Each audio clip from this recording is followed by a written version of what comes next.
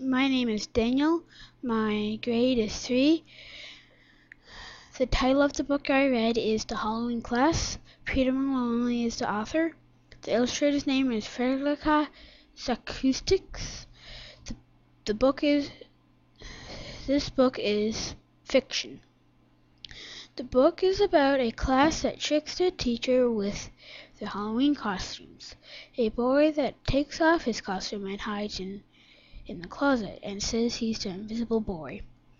I think this book is a yellow. Slow down.